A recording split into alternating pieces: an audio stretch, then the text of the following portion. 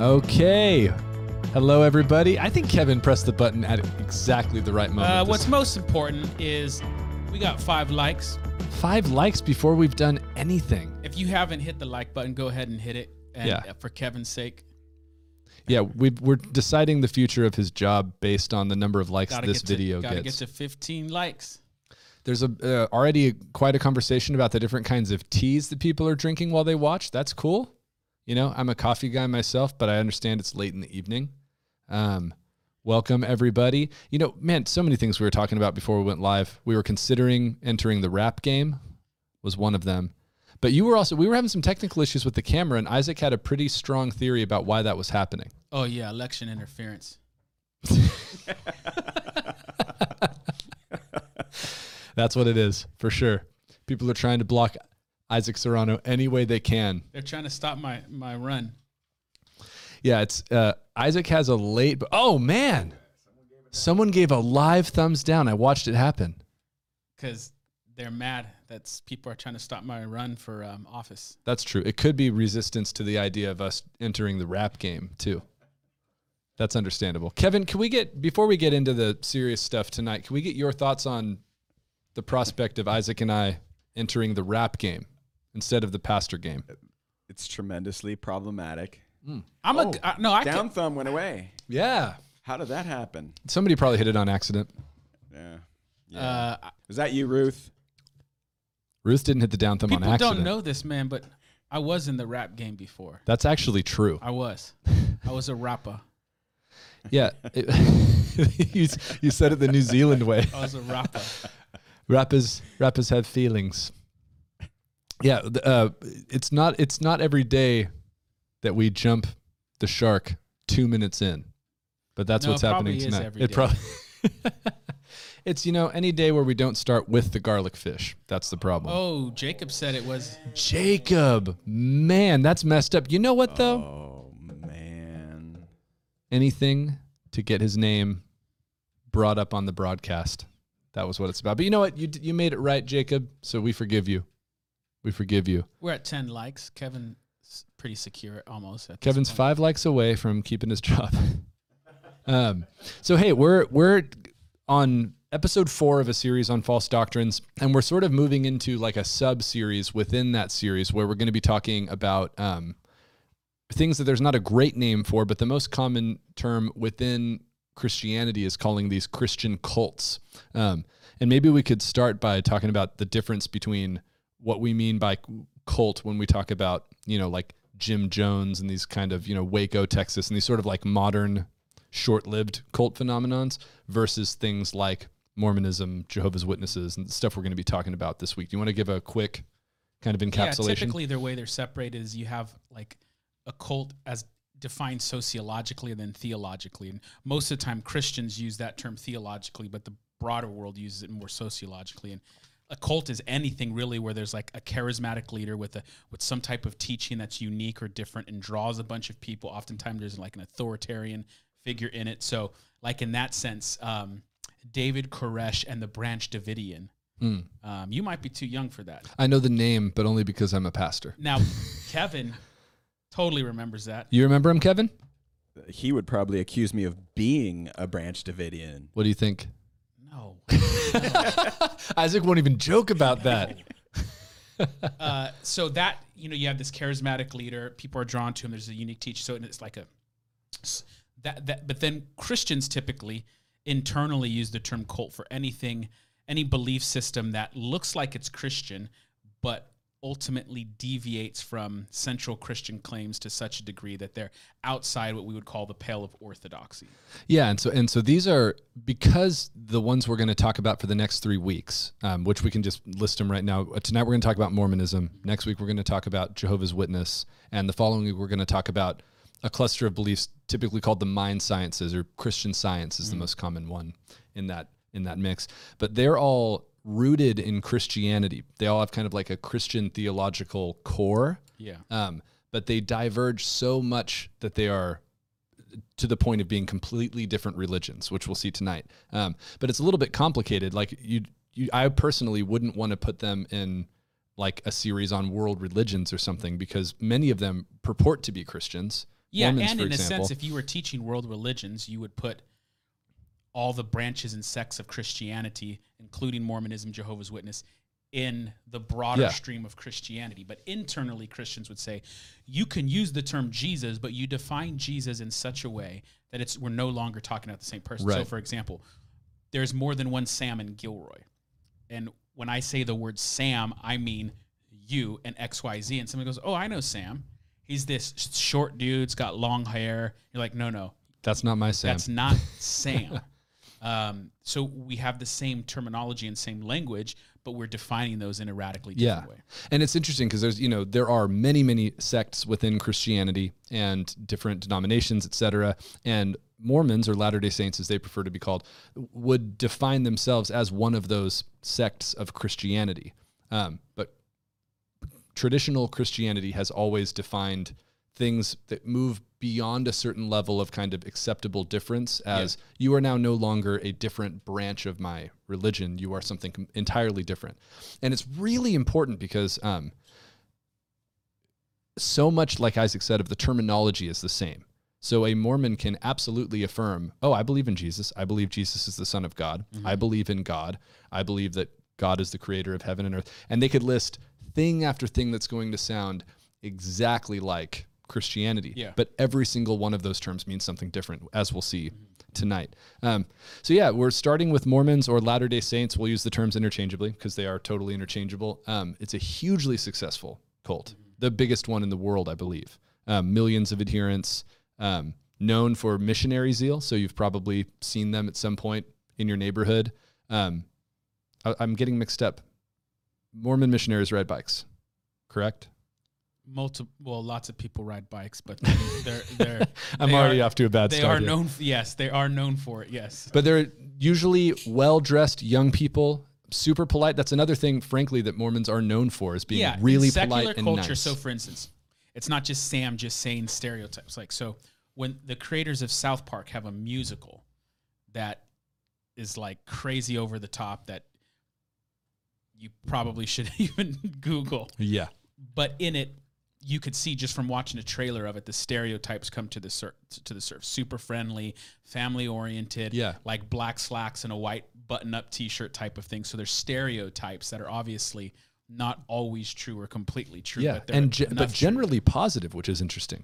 Yes. And I've had many friends who are Mormons throughout my life, and most of those positive stereotypes turn out to be true. They're friendly, family values for the most part, and positive. And so what we're going to do is what we've been doing every time, which is give you kind of an understanding of Mormon theology from Mormons directly. So rather than us kind of explaining it, we're going to take clips from their own videos. One of the best things for this week, for my kind of workload last week, is that the Mormon Church does an incredible job with their videos. Yes. So they have like tons and tons of videos explaining all their doctrines. So I'm just going to be showing little pieces of them. But if you are ever curious about diving into Mormon theology, go to YouTube and the Latter-day Saints official YouTube channel, which is where 90% of the video clips we're going to see come from. If there's a doctrine you're curious about, they've probably got a 5-minute video explaining it. So recommend and again, that. kind of to preface, if you missed the last 2 weeks, is we show you the sources because we want you to be exposed to what they're actually saying. It's very easy to mischaracterize people or almost say what they think for them in a different way than they would actually articulate. So it's best actually to let the person who holds the belief articulate it. Don't straw man it. Listen to what they have to say and then evaluate it. So that's what we do. And that's going to make you much better prepared to talk to your Mormon friends. So I kind of wanted to walk through, and we'll do some version of this for the next 3 weeks, some kind of core theological categories where there are massive divergences between Christianity and Mormonism. So we're going to talk about revelation and authority, meaning kind of Bible prophecy type stuff, what they believe about God, or what we would call theology proper. If you've been around Theology Thursday for a long time, we did a whole series on that. And then soteriology, which is the nerdy term for theology surrounding salvation and how we're saved. So starting with Revelation, let's just start with the video. Kevin, you want to bring up the screen? This is the longest clip we're going to show. It's about the Book of Mormon, but it's really helpful because it's going to explain some details about the Book of Mormon, but it's also going to give a bunch of context for parts of Mormonism that are very unique. What about the people that lived beyond the geographical setting of the Bible, outside the Mediterranean area? What kind of interaction did God have with them? Well, in the Bible, from the book of John, Jesus revealed to his disciples in Jerusalem, "And other sheep I have, which are not of this fold. Them also I must bring, and they shall hear my voice, and there shall be one fold and one shepherd." Some of these other sheep to which Jesus refers are the inhabitants of the ancient Americas who lived at that time. The Book of Mormon is a compilation of the sacred writings of many generations of the people that lived there and received instruction and teachings from God. They had prophets who, just like the Bible, recorded spiritual and historical events over thousands of years. And similarly to the Bible, these stories and events were written down, collected, and shared from generation to generation. They too were eventually compiled into a book. It is called the Book of Mormon, Another Testament of Jesus Christ.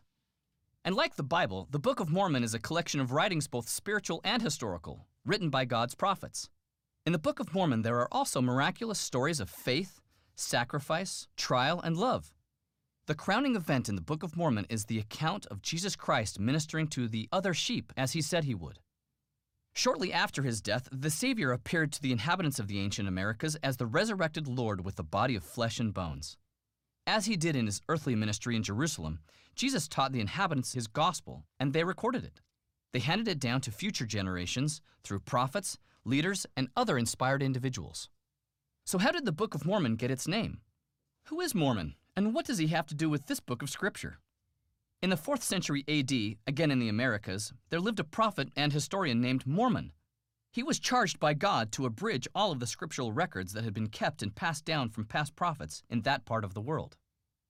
Mormon engraved the abridgment on gold plates in a language his people called Reformed Egyptian. As Mormon was the prophet whom God called to compile the centuries of records, the book carries his name, the Book of Mormon. At the end of his life, he passed these engraved plates to his son Moroni, also a prophet of God who was last to add to the book. Before he died, Moroni buried the plates in a stone box on a hillside in what is now upstate New York. We're almost there. 1,400 years later, in 1823, this same prophet Moroni, now a resurrected being, appeared to the prophet Joseph Smith. He told Joseph about the gold plates, showed him where to find them, and commanded him to translate the record into English, which Joseph did under the power and inspiration of God. We can probably stop there. Sure. So, okay. Many of you, if you're not familiar with the Book of Mormon at all, that's a really good introduction to explaining what it is. So, the biggest difference we see right off the bat is, what does the Bible say about the American continent? Yeah, and they set it up with the other sheep passage. Right. And see, this is the thing where, we've mentioned this in the past, where if you're not familiar with the scripture, a verse will sure sound like what someone is saying it is. So it's like, don't you know Jesus said he had other sheep? Well, who could he possibly be talking about? And then they say, well, these other sheep are everyone in the Americas. Well, the problem is again, Jesus is a first century Jew. Right. And his mission was first and foremost to the people of Israel, the people that God had made a covenant with. But the secret, the behind the pocket secret, Ephesians calls the mystery concealed, like for all ages, that God has finally made known, is that God wanted his family to be not only just Jewish, but also Gentile. And then if you're familiar with the Bible in the New Testament, there's all this talk about neither Jew nor Gentile, right. God saving both Jew and Gentile. So the other sheep aren't people in America. They're anyone who's not Jewish. Right. And that is actually very apparent if you just read the whole New Testament. So if you just read all of that chapter of John that's from, the context of who Jesus is talking to and what he's saying, and then the way the rest of the New Testament authors interpret that statement, it's unquestionable. And this is something we're going to see over and over again in this conversation, is doctrines that are built on one verse from the New Testament. Yeah. That's weird, hard to understand, and a foundational Mormon doctrine will be built on it. And then the Book of Mormon, written by Joseph Smith, will fill in all the gaps and provide all the detail. Translated. Yeah, sorry. By Joseph. Translated. And that's part of, we don't really have time to fully outline all of this, but that process itself is extremely dubious. I mean, the history around him finding the golden plates and using seer stones to be able to interpret, this language called Reformed Egyptian, which was supposedly being written on the American continent in the 4th century AD. Yeah. So tons of historical claims that don't don't necessarily add up. Yeah, they don't He's have not any, zero archaeological evidence that these civilizations existed in the American continent. But again, to your point, if you just read that Bible verse and you're not familiar with the context, who is Who the are they? mystery of the other sheep?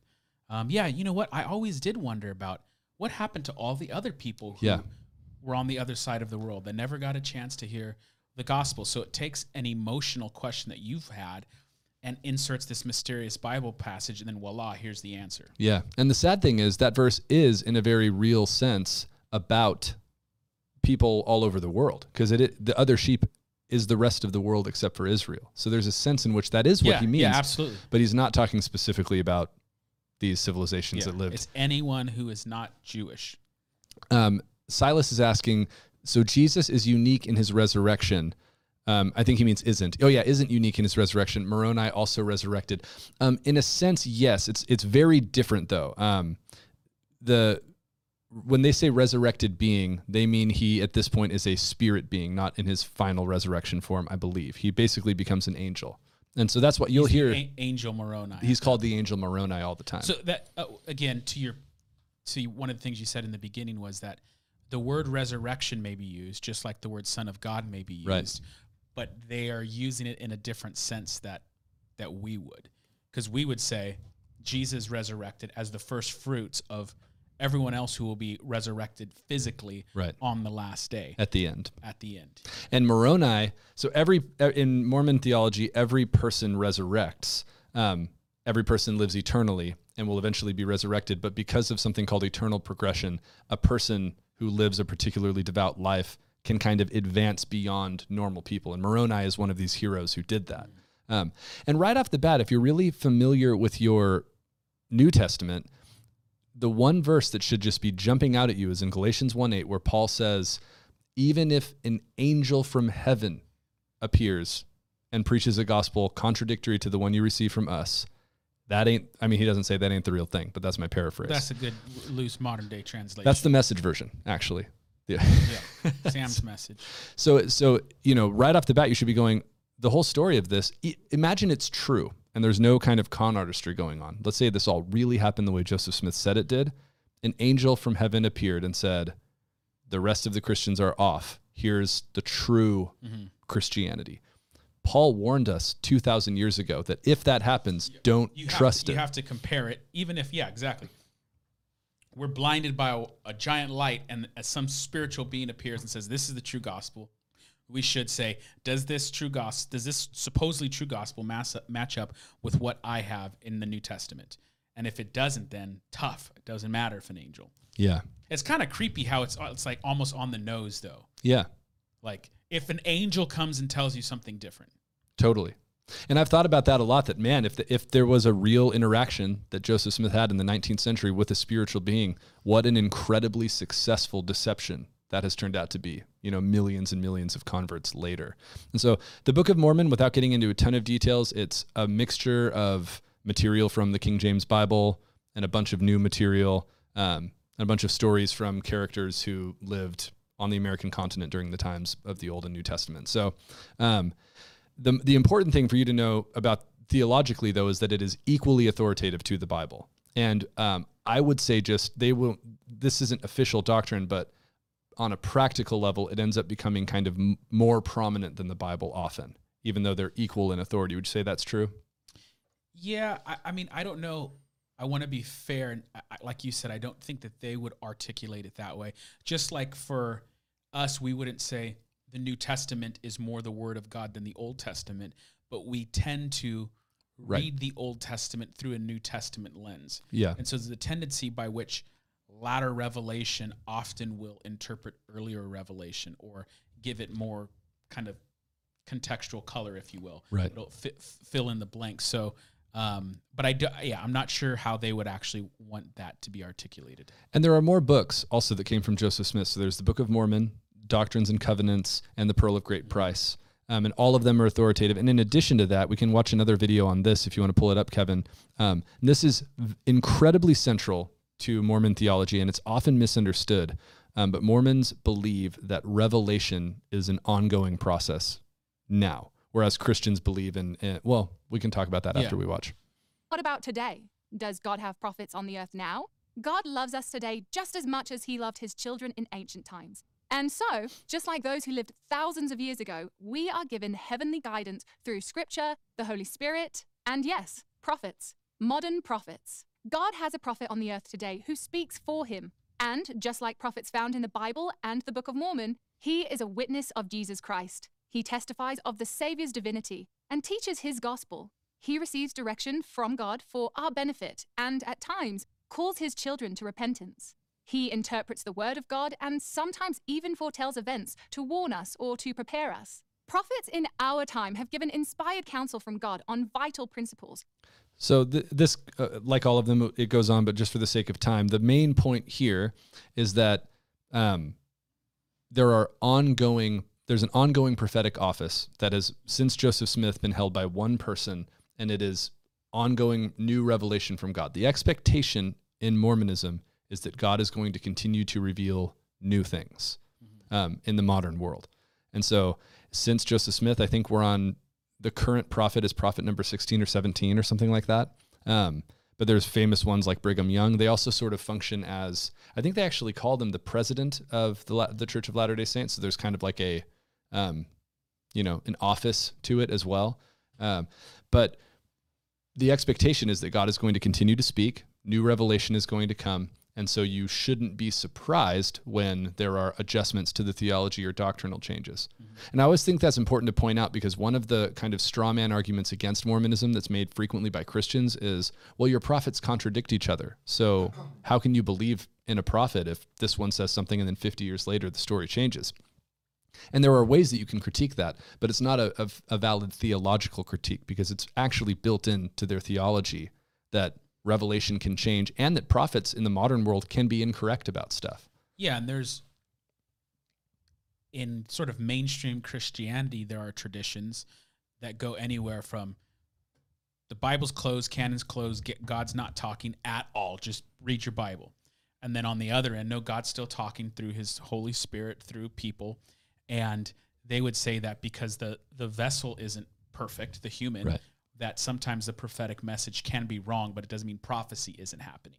Right. So even within the normal spectrum of Christianity, you have pretty wide degree of thought on ongoing revelation. Yeah, we saw that earlier in the series with some of the more kind of word of faith, really spiritual heavy sects of Christianity, that there's an expectation of dreams. Those dudes kind of you could be watching give a sermon. They'll say, okay, hold on, I think I'm getting something. I think the Lord's talking to me. Yeah.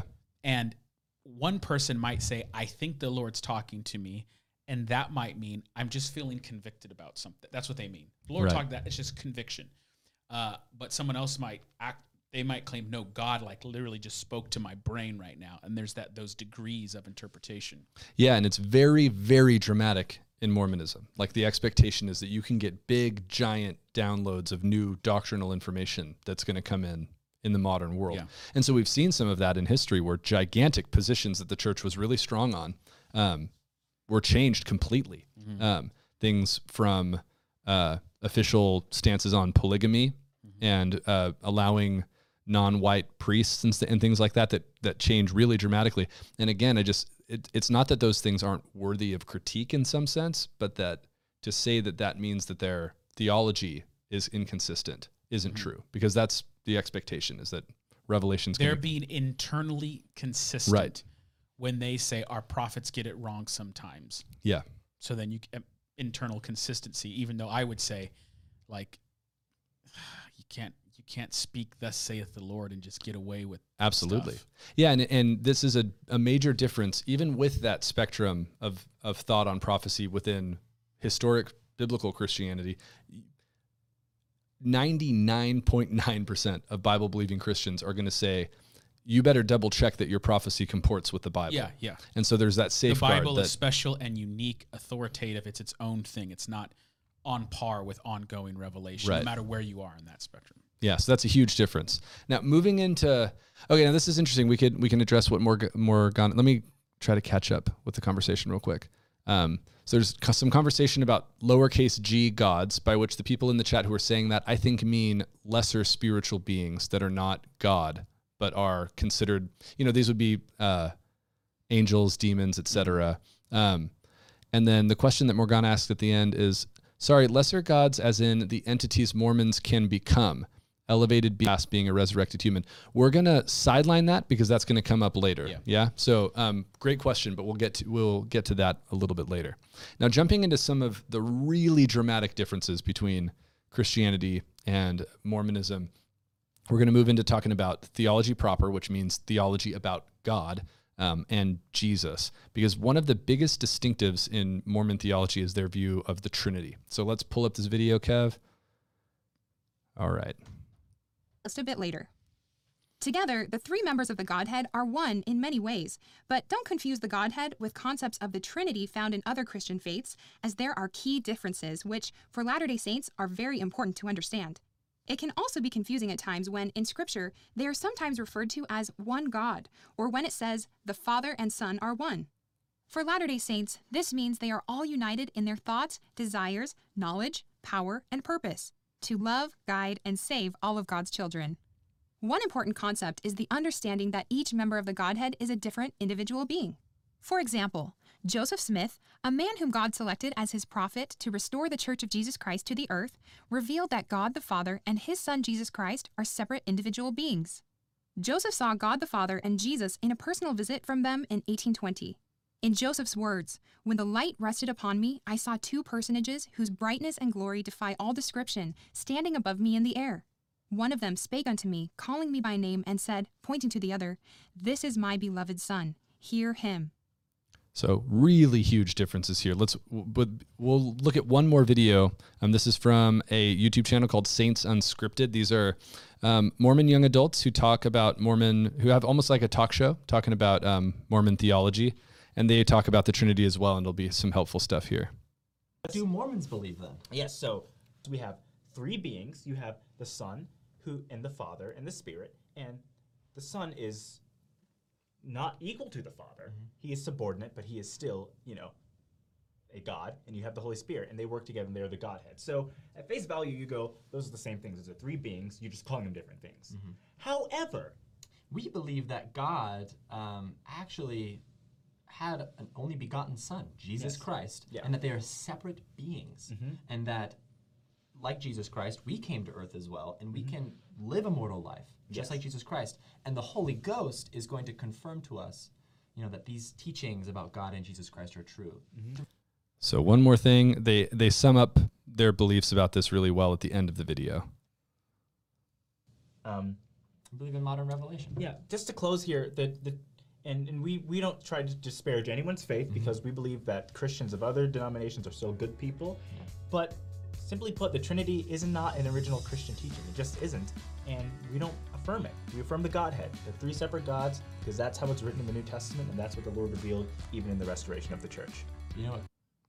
Okay, so this is a gigantic divergence from Christian theology. Is, technically where it all begins with it's always a misconstruction of the nature of God that leads to fractured theology. It always begins with, who do you think God is? Right.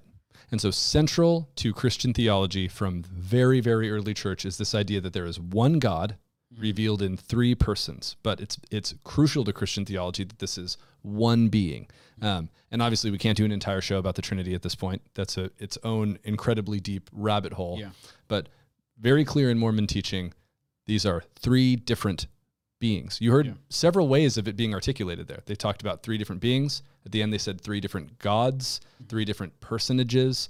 But the whole idea is you have God the Father, who's the ultimate being, and then you have the Son, Jesus, who is a human being. Who is underneath him. Who is subordinate to him. Which is, again, if you've been with Theology Thursday from the beginning, we talked about Christological heresies way early on in the pandemic, and that is one. I mean, that's a heretical teaching from the early church.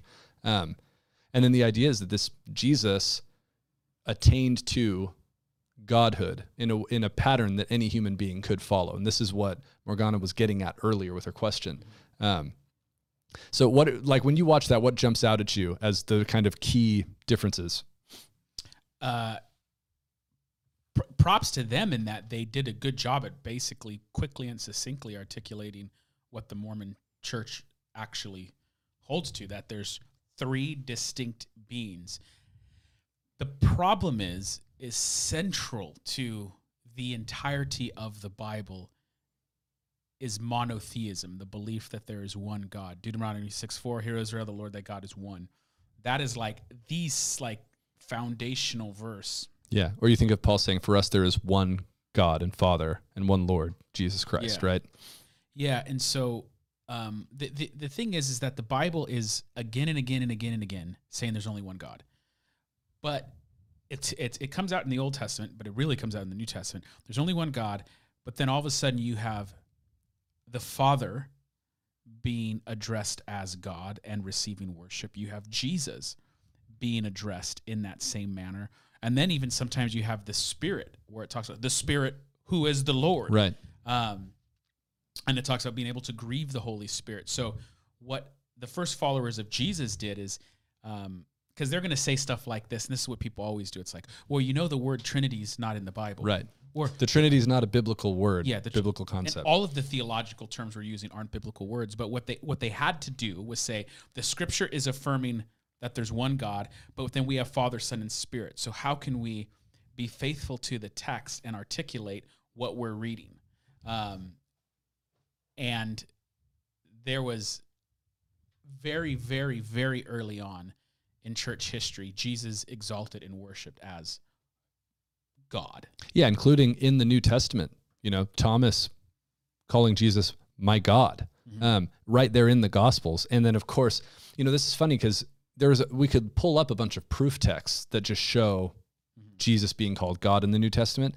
But in addition to the kind of obvious stuff, there's this beautiful literary pattern. And this comes out in our preaching quite a bit, that the New Testament authors are also always pulling in Old Testament things about Yahweh and applying them to Jesus in really beautiful, sometimes very subtle ways.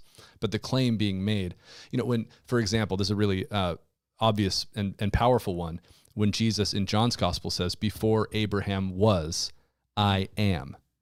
Yeah. It's clearly a claim that he is Yahweh. Yeah, the audience knows it, because they pick up stones to kill him.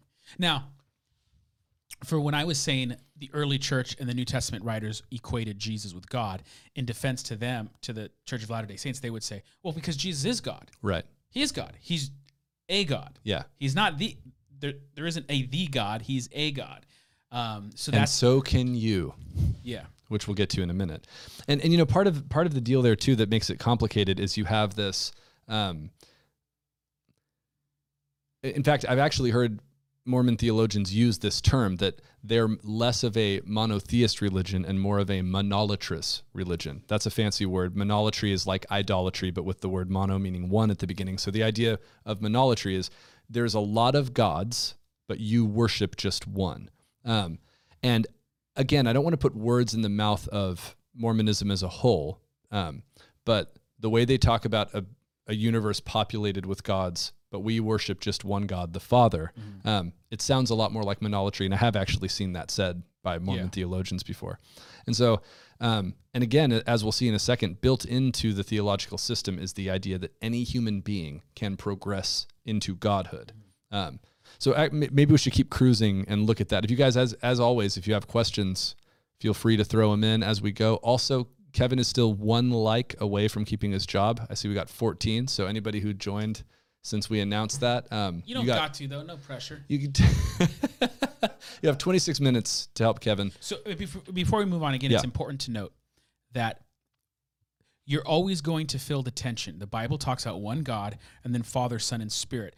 And because of that tension, people will typically drift from the scriptures in that they will emphasize the plurality in that, well, it's just because there's three gods. Right. Or what they'll do is they'll collapse the Father, Son, and Spirit into a oneness where there's actually no longer three persons. Yeah. And that's something called oneness or modalism, where there's only one God, and sometimes he's acting as the Father, but then, then when he came to earth, now he's acting as the Son. And when he talks to you in the believer's life, he's the Spirit. So it's like, picture wearing different hats. Sometimes God wears the Father hat. Sometimes he wears the Son hat. Sometimes he wears the Spirit hat. Or think of a father who sometimes he relates to his dad as a son. Right. Sometimes he relates to his son as a father. Or like the well-intended but inadequate metaphor of the Trinity being like water, that sometimes it's water, sometimes it's ice, sometimes it's mist. Yeah. So there's always going to be tension. What Mormonism does is it leans hard into the plurality so much they say there's just three beings, there's three gods. What modalist will do is they'll collapse those three beings into a oneness so there's no longer any type of distinction. And what historic Christianity has done, and this is, by the way, one of the most miraculous things, it really is mind-blowing. The Trinity is the hardest thing to understand in scriptures in my mind by far. But yet all the major historic branches of Christianity, even though they may fight about a lot of all stuff, the details of it, they all affirm the Trinity. So Protestants, Roman Catholics, the Eastern Orthodox Church, Coptic Church, I mean, they may articulate it with nuanced difference, but historic Christianity, all of its major branches, typically affirms the Trinity.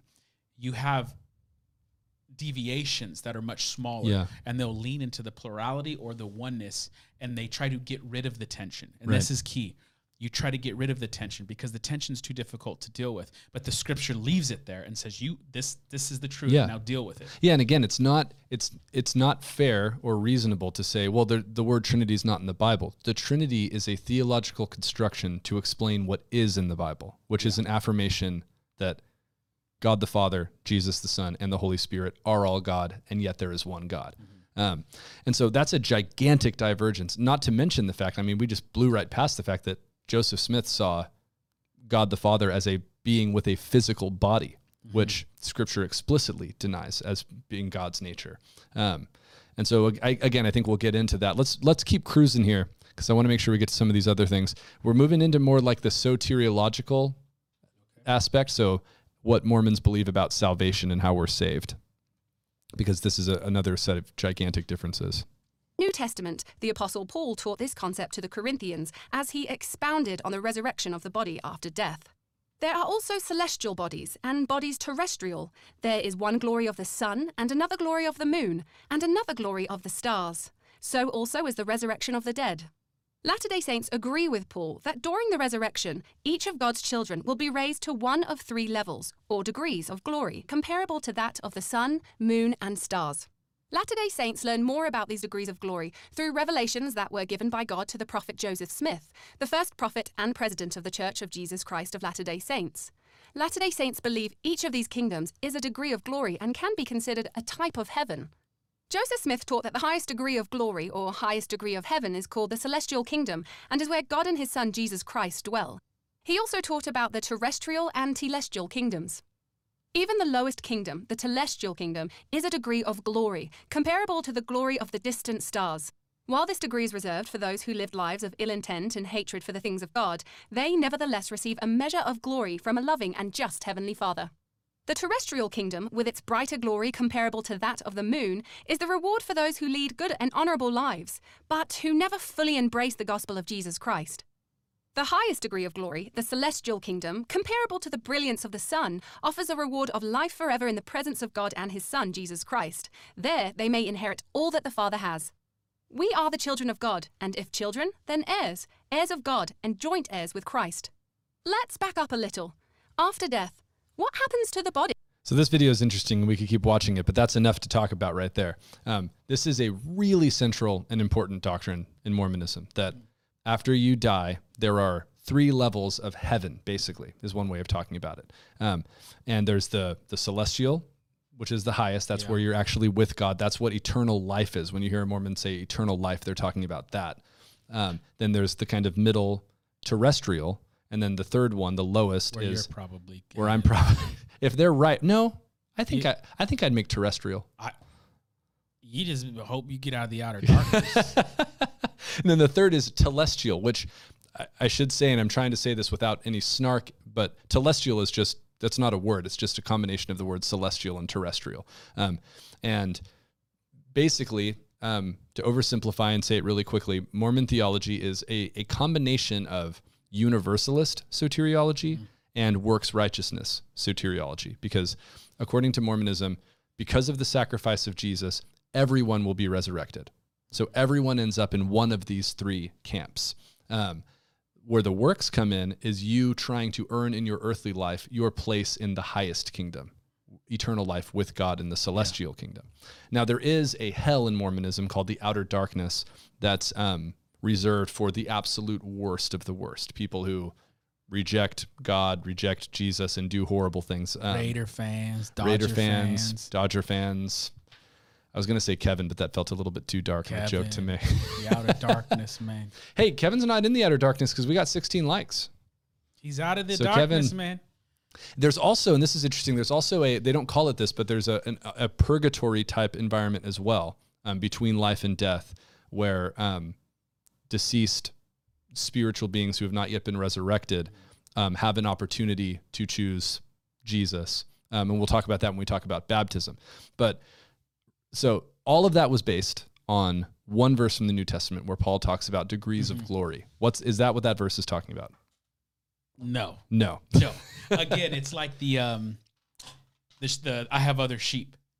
If you don't know the context, you're going, oh man, who are these other sheep? We got to find who these other sheep. Oh, it's the people in America. Degrees of glory, one like a star, one like a moon, and you're one going, like the sun. oh man, and all Jesus is saying is that there's different types of substance type of thing. Right. And Paul in that just really quickly, when he's talking about, hey, there's different types of celestial bodies. There's the sun and the moon, and it's in the middle of talking about the difference between your earthly body and your resurrected body. And just all he's saying is they will be different in a kind of fundamental way. That's the whole point of that verse, is he's giving an example of things that are fundamentally different. Yeah, in 1 Corinthians, Paul talks about a spiritual body. And he's saying the spiritual body is different than what your current body is. And that's the same type of concept. But because of this one verse that you may not have context, and you could invent a whole theology of three levels of heaven, and then, of course, this outer darkness. Now, the good news is, if I'm wrong and they're right, I'm still getting in. You're going terrestrial, almost certainly. I'm getting in the bottom. I mean, the worst is still a glory like the stars. Yeah, and that's by the way in Mormon theology where like a murderer or any horrible person you can imagine who lived a terrible life. Yeah, it's very generous. That's why I use the term universalism. Yeah, it's like the outer darkness is reserved for like the worst really, of the really, worst. Really, you a Raider fan. You breed Chihuahuas for a living. The outer darkness is reserved for Chihuahua breeders. Who like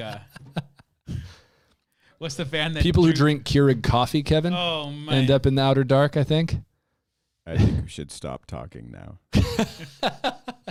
Yeah, and it's yet another example, and we'll see this again with baptism for the dead, where one obscure verse is taken and an entire foundational doctrine is built, and then the Book of Mormon comes in and kind of fills in all the gaps and gives all of those details. So it's interesting because it's a universalist religion, meaning everyone gets into heaven because of Jesus' sacrifice.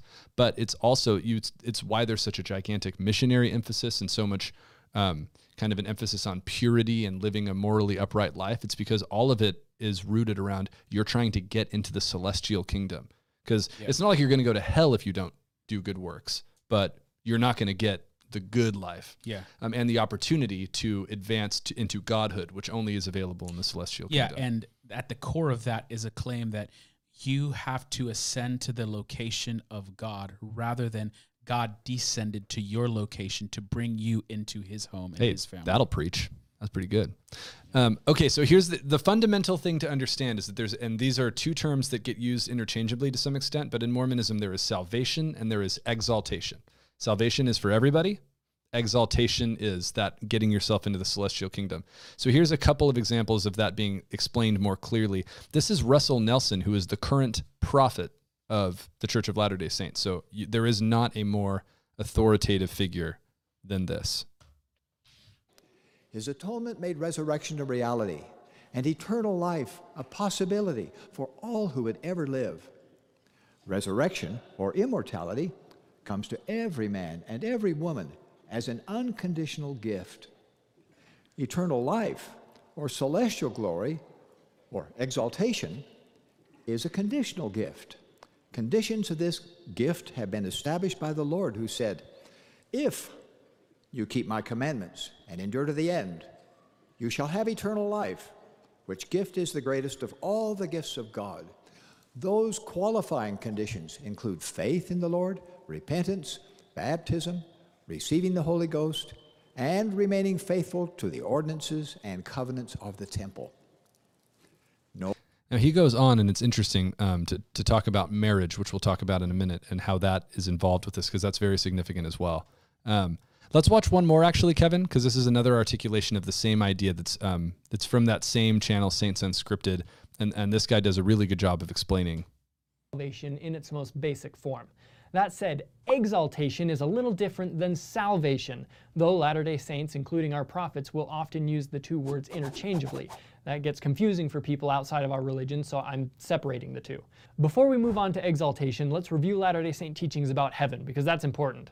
To most Christian denominations, there's heaven or hell, and that's it. It's eternal happiness or eternal punishment. Kevin, when do we get To effects us, like that? We believe in at least 3 different levels or degrees of heaven. Those in the lower levels are more separated from God than those in the highest level. But because of Christ's grace, essentially everyone who ever lives will eventually end up somewhere in those 3 kingdoms of heaven. But exaltation is more than just living somewhere in heaven. It's living in the highest degree of heaven and having the opportunity to literally become like God. Yeah, I just said that. Not replacing God, but learning how to do the things he does, know the things he knows, and be the kind of person he wants us to be. Now that is crucial. And that's what there's a question asked much earlier about this. And this is something that I believe is called eternal progression within Mormon theology. And it's another gigantic divergence. So you saw that difference between there's the automatic unconditional gift of grace, but then there's also this conditional. Well, if you want to end up in the celestial kingdom, you have to follow the ordinances of the temple, you have to be baptized, et cetera, et cetera.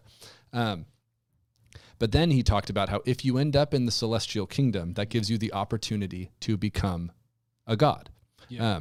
And within Mormon teaching, there's this belief that God, part of the reason why God the Father has a body is because he was originally a man who ascended into godhood in a way that any of us could as well. And so the idea is, in a perfect, if you do everything right, you can end up ascending to godhood and creating your own planet and your own humans and kind of start your own world, basically. Yeah, it's like an RPG.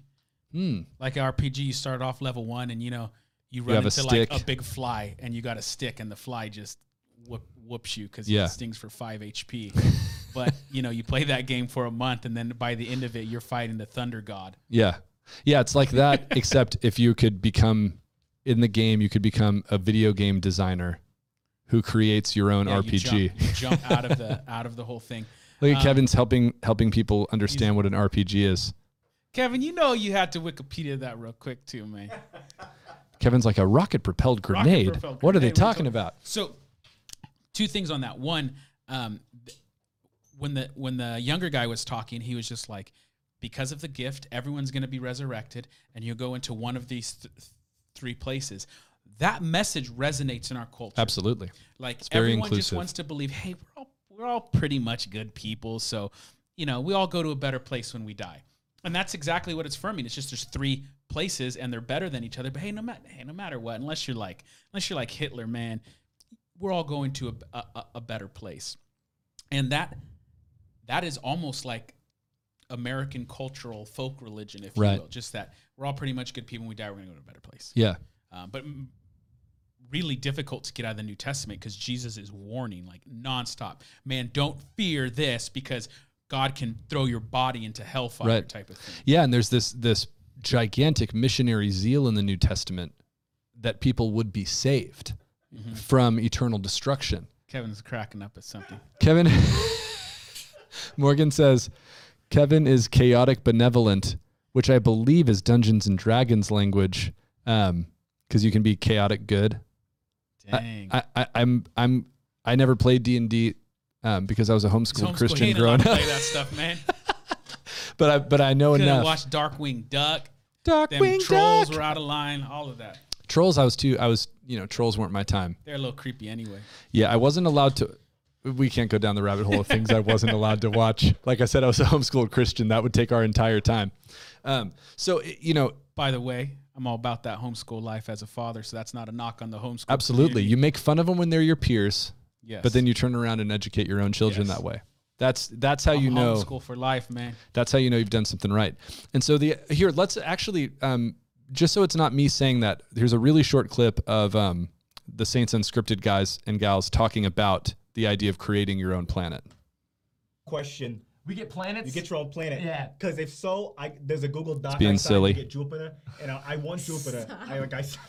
Do you get a planet? I think. Well, I mean, it's not that Do we you get a like planet? get a planet, but like we're saying, like we believe we can become gods and we can God, create. we believe that God created the universe. Yes. Logically, if we believe that we're going to be like God in every shape, way, and form. We will be able to create. Create. We have no idea. Yeah. I just don't want to touch the idea of, So you get the idea there. They're saying it's not as silly as saying like everyone who dies gets a planet. The idea is that and they're dispelling like a mischaracterization of it. The point isn't Mormons believe you go to heaven and get your own planet. The point is you could, through eternal progression, become like God in the celestial kingdom. And because you're like God, you could make a planet.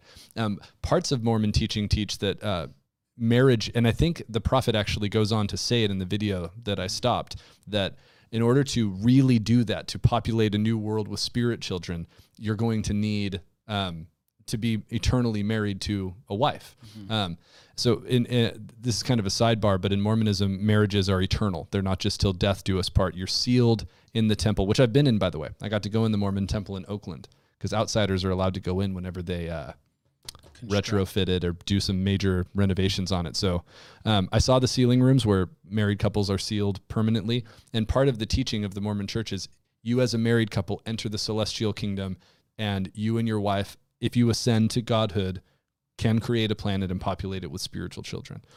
Now, what's easy for Christians to do is just kind of like make fun of or look down upon the weird stuff. Oh, you know, Mormons think you can become a god and make your own planet. That's not the concern, because if you're a Christian, the world and this culture thinks you believe weird stuff. It's not finding what sounds the most weird. It's sounding what deviates from Scripture. So the problem isn't creating a planet. The problem is that God himself was at one time in a similar state to you. Right. And because of eternal progression, obtained a status and position that you too can.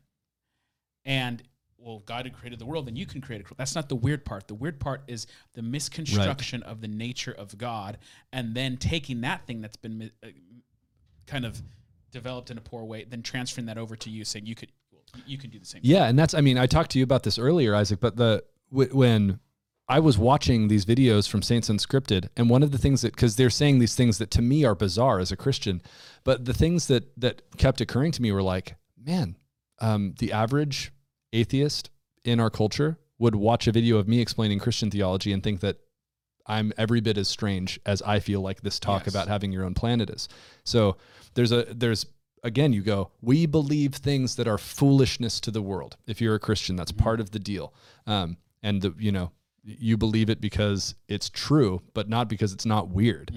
And so, like Isaac's saying, the issue isn't, can you believe Mormons think there's a planet? The much more dangerous idea is that Mormons believe God was once a man and was created by other gods and ascended to godhood. That's a much more dangerous thinking, because fundamental to historic Christianity is the idea that God is the only uncaused cause. He is the only eternally non-contingent, nothing caused him to come into existence. And we don't have time to get into it, but dude, if you mess with that, the whole house of cards comes down. And again, if you plug for myself here, if you want to go back into the archives to the Theology Proper episodes of Theology Thursday, I talk a little bit about why that's so important. One last thing, because we're rounding the corner here of getting close to finishing. Baptism for the dead. This is another really important doctrine in terms of kind of like a practical thing for Mormons. But here's the problem. What about those millions of people who died without baptism? Or were baptized, but without proper authority? How is that problem solved? God has a way to provide an opportunity for all his children to accept the gospel. This is where Mormon temples and the practice of baptism for the dead come in. Mormons don't baptize dead people. They use proxies, living stand-ins, to represent those who have passed away without proper baptism. Let's explain proxy a bit. Your math teacher couldn't make it to class because she was out sick, so she arranged for a substitute, a proxy, to fill in for her. And you'll remember from the Bible that Jesus suffered for our sins. He also acted as a proxy. In the same way, male and female Mormons in good standing, age 12 and up, act as proxies. They stand in for their deceased relatives and are baptized in their behalf. A baptism for the living can take place in a river, a pond, or really any place large enough for a person to become completely immersed, even in the font found in many Mormon chapels. But a baptism for the dead can only take place in Mormon temples, which they consider sacred. Like baptisms for the living, these proxy baptisms are also by immersion and with priesthood authority, and each one is witnessed and recorded. And that's why Mormons are so interested in finding their ancestors, so they can do a proxy baptism for them. You may be that image there of if you can pull it back up for just a second, Kevin. That's what their in the temples, what their baptismal fonts look like. They're really, really cool. It's definitely the coolest looking thing architecturally or whatever. Is the big. It's modeled after Solomon's temple. That there's the 12 oxen all facing out. But yeah, so this is, if you talk about kind of practical things that a devout Mormon is very concerned with, this is a huge one. The idea of baptism for the dead. And it's again based on one obscure passage from one of Paul's letters, where he, by the way, doesn't even endorse the practice of baptism for the dead. All he does is acknowledge that it's happening. He's mentioning that people are doing some sort of baptism for the dead. We don't know exactly what it looked like, how it was practiced, but he mentions it. Yeah. And the practice of historic Christianity has been with a weird verse like that you have no idea what to do with. You go, okay, well, we can talk about it, we can look at it, but we're not going to build a foundational doctrine on it. That's the third one it's happened today. And right. Again, to be fair, I'm sure people would say, no, we believe that more. We have more reasons than just that Bible verse to hold to that position. Right. But a whole lot is being built upon one single verse. So the first one was the sheep one. The second was the different types of glories. And now the reference to a baptism of the dead. Yeah. And whole theologies are built. Yeah, and with baptism for the dead, man, I didn't realize this until I went and toured the Mormon temple last year, but it's hugely significant. I mean, they talked about it a lot. And devout Mormons take this very seriously, that you research your family tree so that you can find out who in my history might not have had an opportunity. And that's where that kind of purgatory type environment comes into play, that these undecided spirits who are in prison, this is another thing that's built on an obscure passage from Peter, have an opportunity to have the gospel preached to them. And the way how emotionally sad. Oh man, it's powerful. So think about you how wish much it was true. I, as a Christian, I want my loved ones to know the gospel. I want them to know Jesus. I have that desire now. But how much more is like, well, even ones that have died in the past, you can still save them. Yeah. By doing X, Y, Z. I mean, the pool of that is it's huge. Immense. And it's not, and they know that because again, when I took the tour, all of their explainer videos and stuff that they spent time working on, there was a ton of information about baptism for the dead. And from what I understand, you can sign up to be proxy baptized for 25 ancestors in one session because it's witnessed by official priests and everything, and they'll say the name of the ancestor and dunk you, and say the name of the next ancestor and dunk you. And the idea, again, to be fair to them, it's not that those people automatically are saved. It's that those spirits in a purgatory type environment will then have an opportunity to accept or reject your baptism on their behalf. And so this is, again, crazy divergent from historic Christianity's soteriology. Yeah. I mean, not only do we not believe in the Protestant church that baptism is salvific in that direct sense, that you have to be saved, have to be baptized to be saved. But there is absolutely no teaching in historic Christianity about being baptized on someone else's behalf. It just doesn't, you don't see it. No. And so we debate within Christianity about, babies, adults, sprinkling, dunking, but this is wildly divergent and unique, and you don't see it anywhere else in regular Christianity.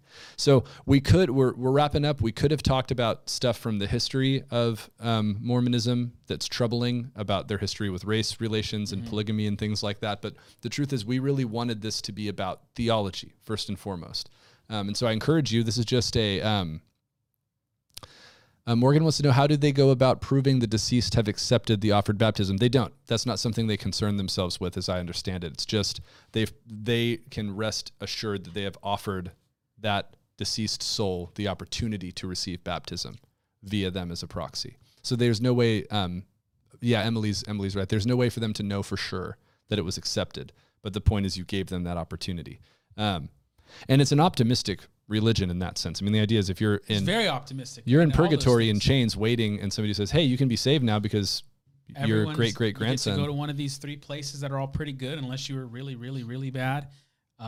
And then there's all these ways to have second chances, and you two can become like, so it's very, very positive. Yeah. And it resonates with the kind of American cultural religion very, very well. Yeah. The problem again is just the New Testament. It doesn't, it sounds so radically different. And again, and maybe we can end on this, is that the key with all of these things is tell me what you mean by Jesus. Right. Tell me what you mean by God. And we may be using the same words, but when you actually define them, where it's like, that's not anything like when I say Jesus, I am talking about the eternal Son of God, right, who never came to be, who is eternal, who created, all things were created through him, by him, from, like, it doesn't get any better than that type of thing. And that is a different being than, in every sense, that is a different being than the Son of God as described in Mormonism. And we'll see that same thing with a bunch of terminology next week when we talk about Jehovah's Witnesses. Same thing. But my encouragement is, in pop culture and stuff, there's a lot of talk about Mormonism's history and how it came to be, and that's worth knowing about, but don't let things about that seem crazy to you be the thing what you believe over and against Mormonism. Understand their theology and make a decision based on what the Bible teaches. So, hey, we're going to end super close to on time. Next week, Jehovah's Witness theology. Thank you all so much for being here, and we'll see you next week.